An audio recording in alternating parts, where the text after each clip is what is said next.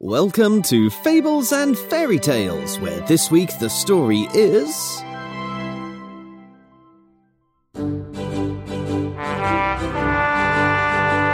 Sir Fuladred and the Dragon's Heart. This story was written by me, and it's based on a folktale found all around the world. Here to read it to you, it is I, your storyteller Chip Cahoon. This is part 1, the start of the fun. So with a wink and a grin, let us begin.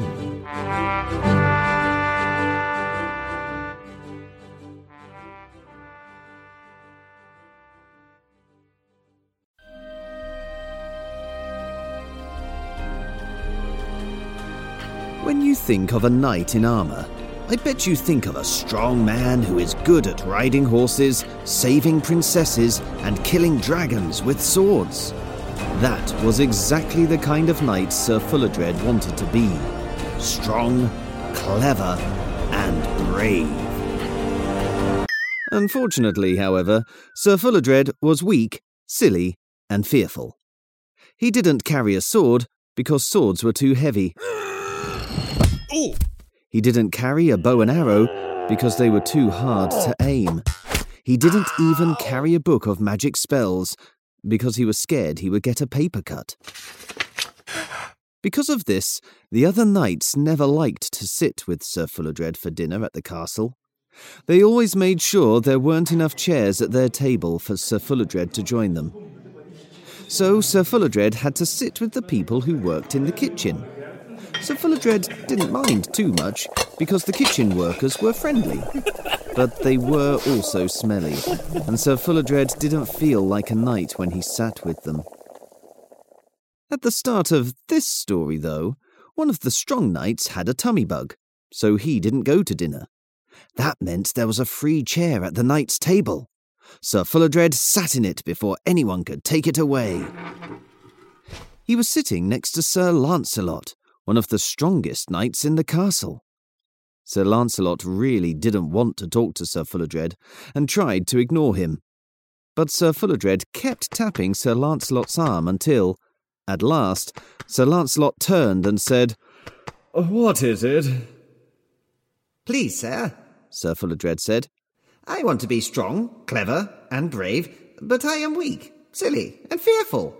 How do I become a knight as strong, clever, and brave as you?" This made Sir Lancelot laugh, but not in a nice way. Sir Lancelot turned to all the other knights and said, "Did you hear that, everyone? Sir Fuladred wants to be strong, clever, and brave, but he is weak, silly, and fearful. He wants to know how to become a knight as strong, clever, and brave as us." All the knights laughed, which made Sir Fuladred feel ashamed.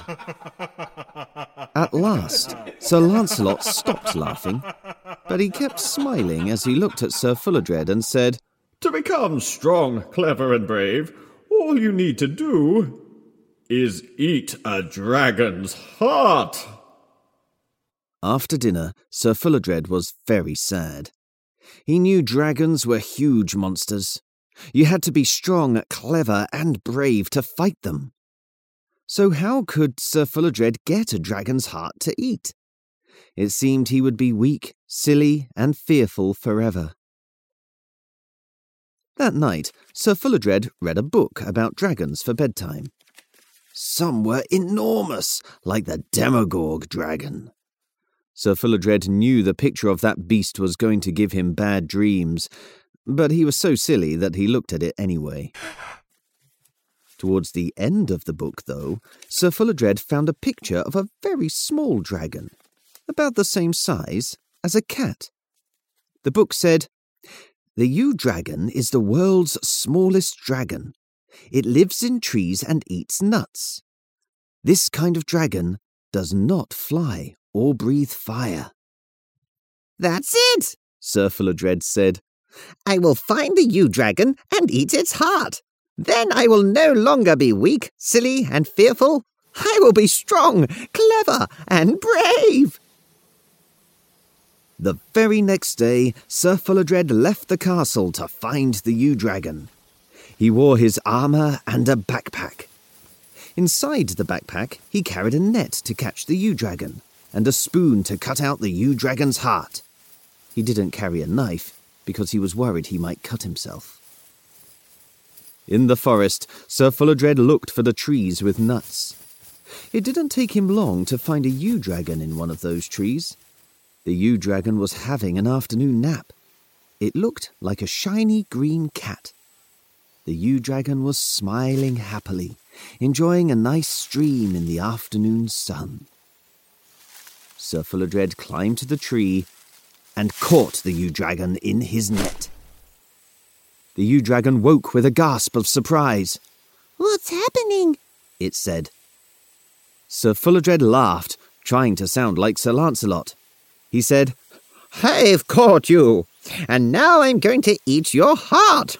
Then I won't be weak, silly, or fearful anymore. I'll be strong, clever, and brave.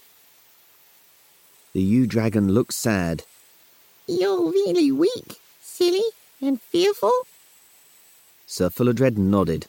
That's right, but not for much longer. Soon I'll be strong, clever, and brave.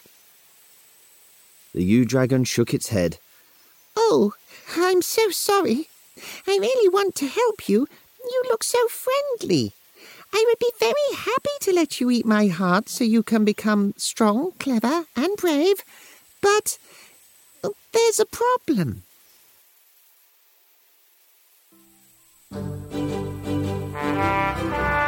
That was part 1 of Sir Fullerdred and the Dragon's Heart. To find out what the yew-dragon thinks might stop Sir Fullerdred eating its heart, make sure you're subscribed to this podcast for tomorrow's episode. And if you're enjoying the story so far, please could you do a little thing for me? All I'd like you to do is talk to a friend about this podcast so you can share Sir Fullerdred's story with them. And if that friend has never heard of our podcast before, even better. Tell them to search for Fables and Fairy Tales in any podcast player. Right now, though, it only remains for me to say cheerio, and I hope to hear your story soon. So, cheerio! And I hope to hear your story soon!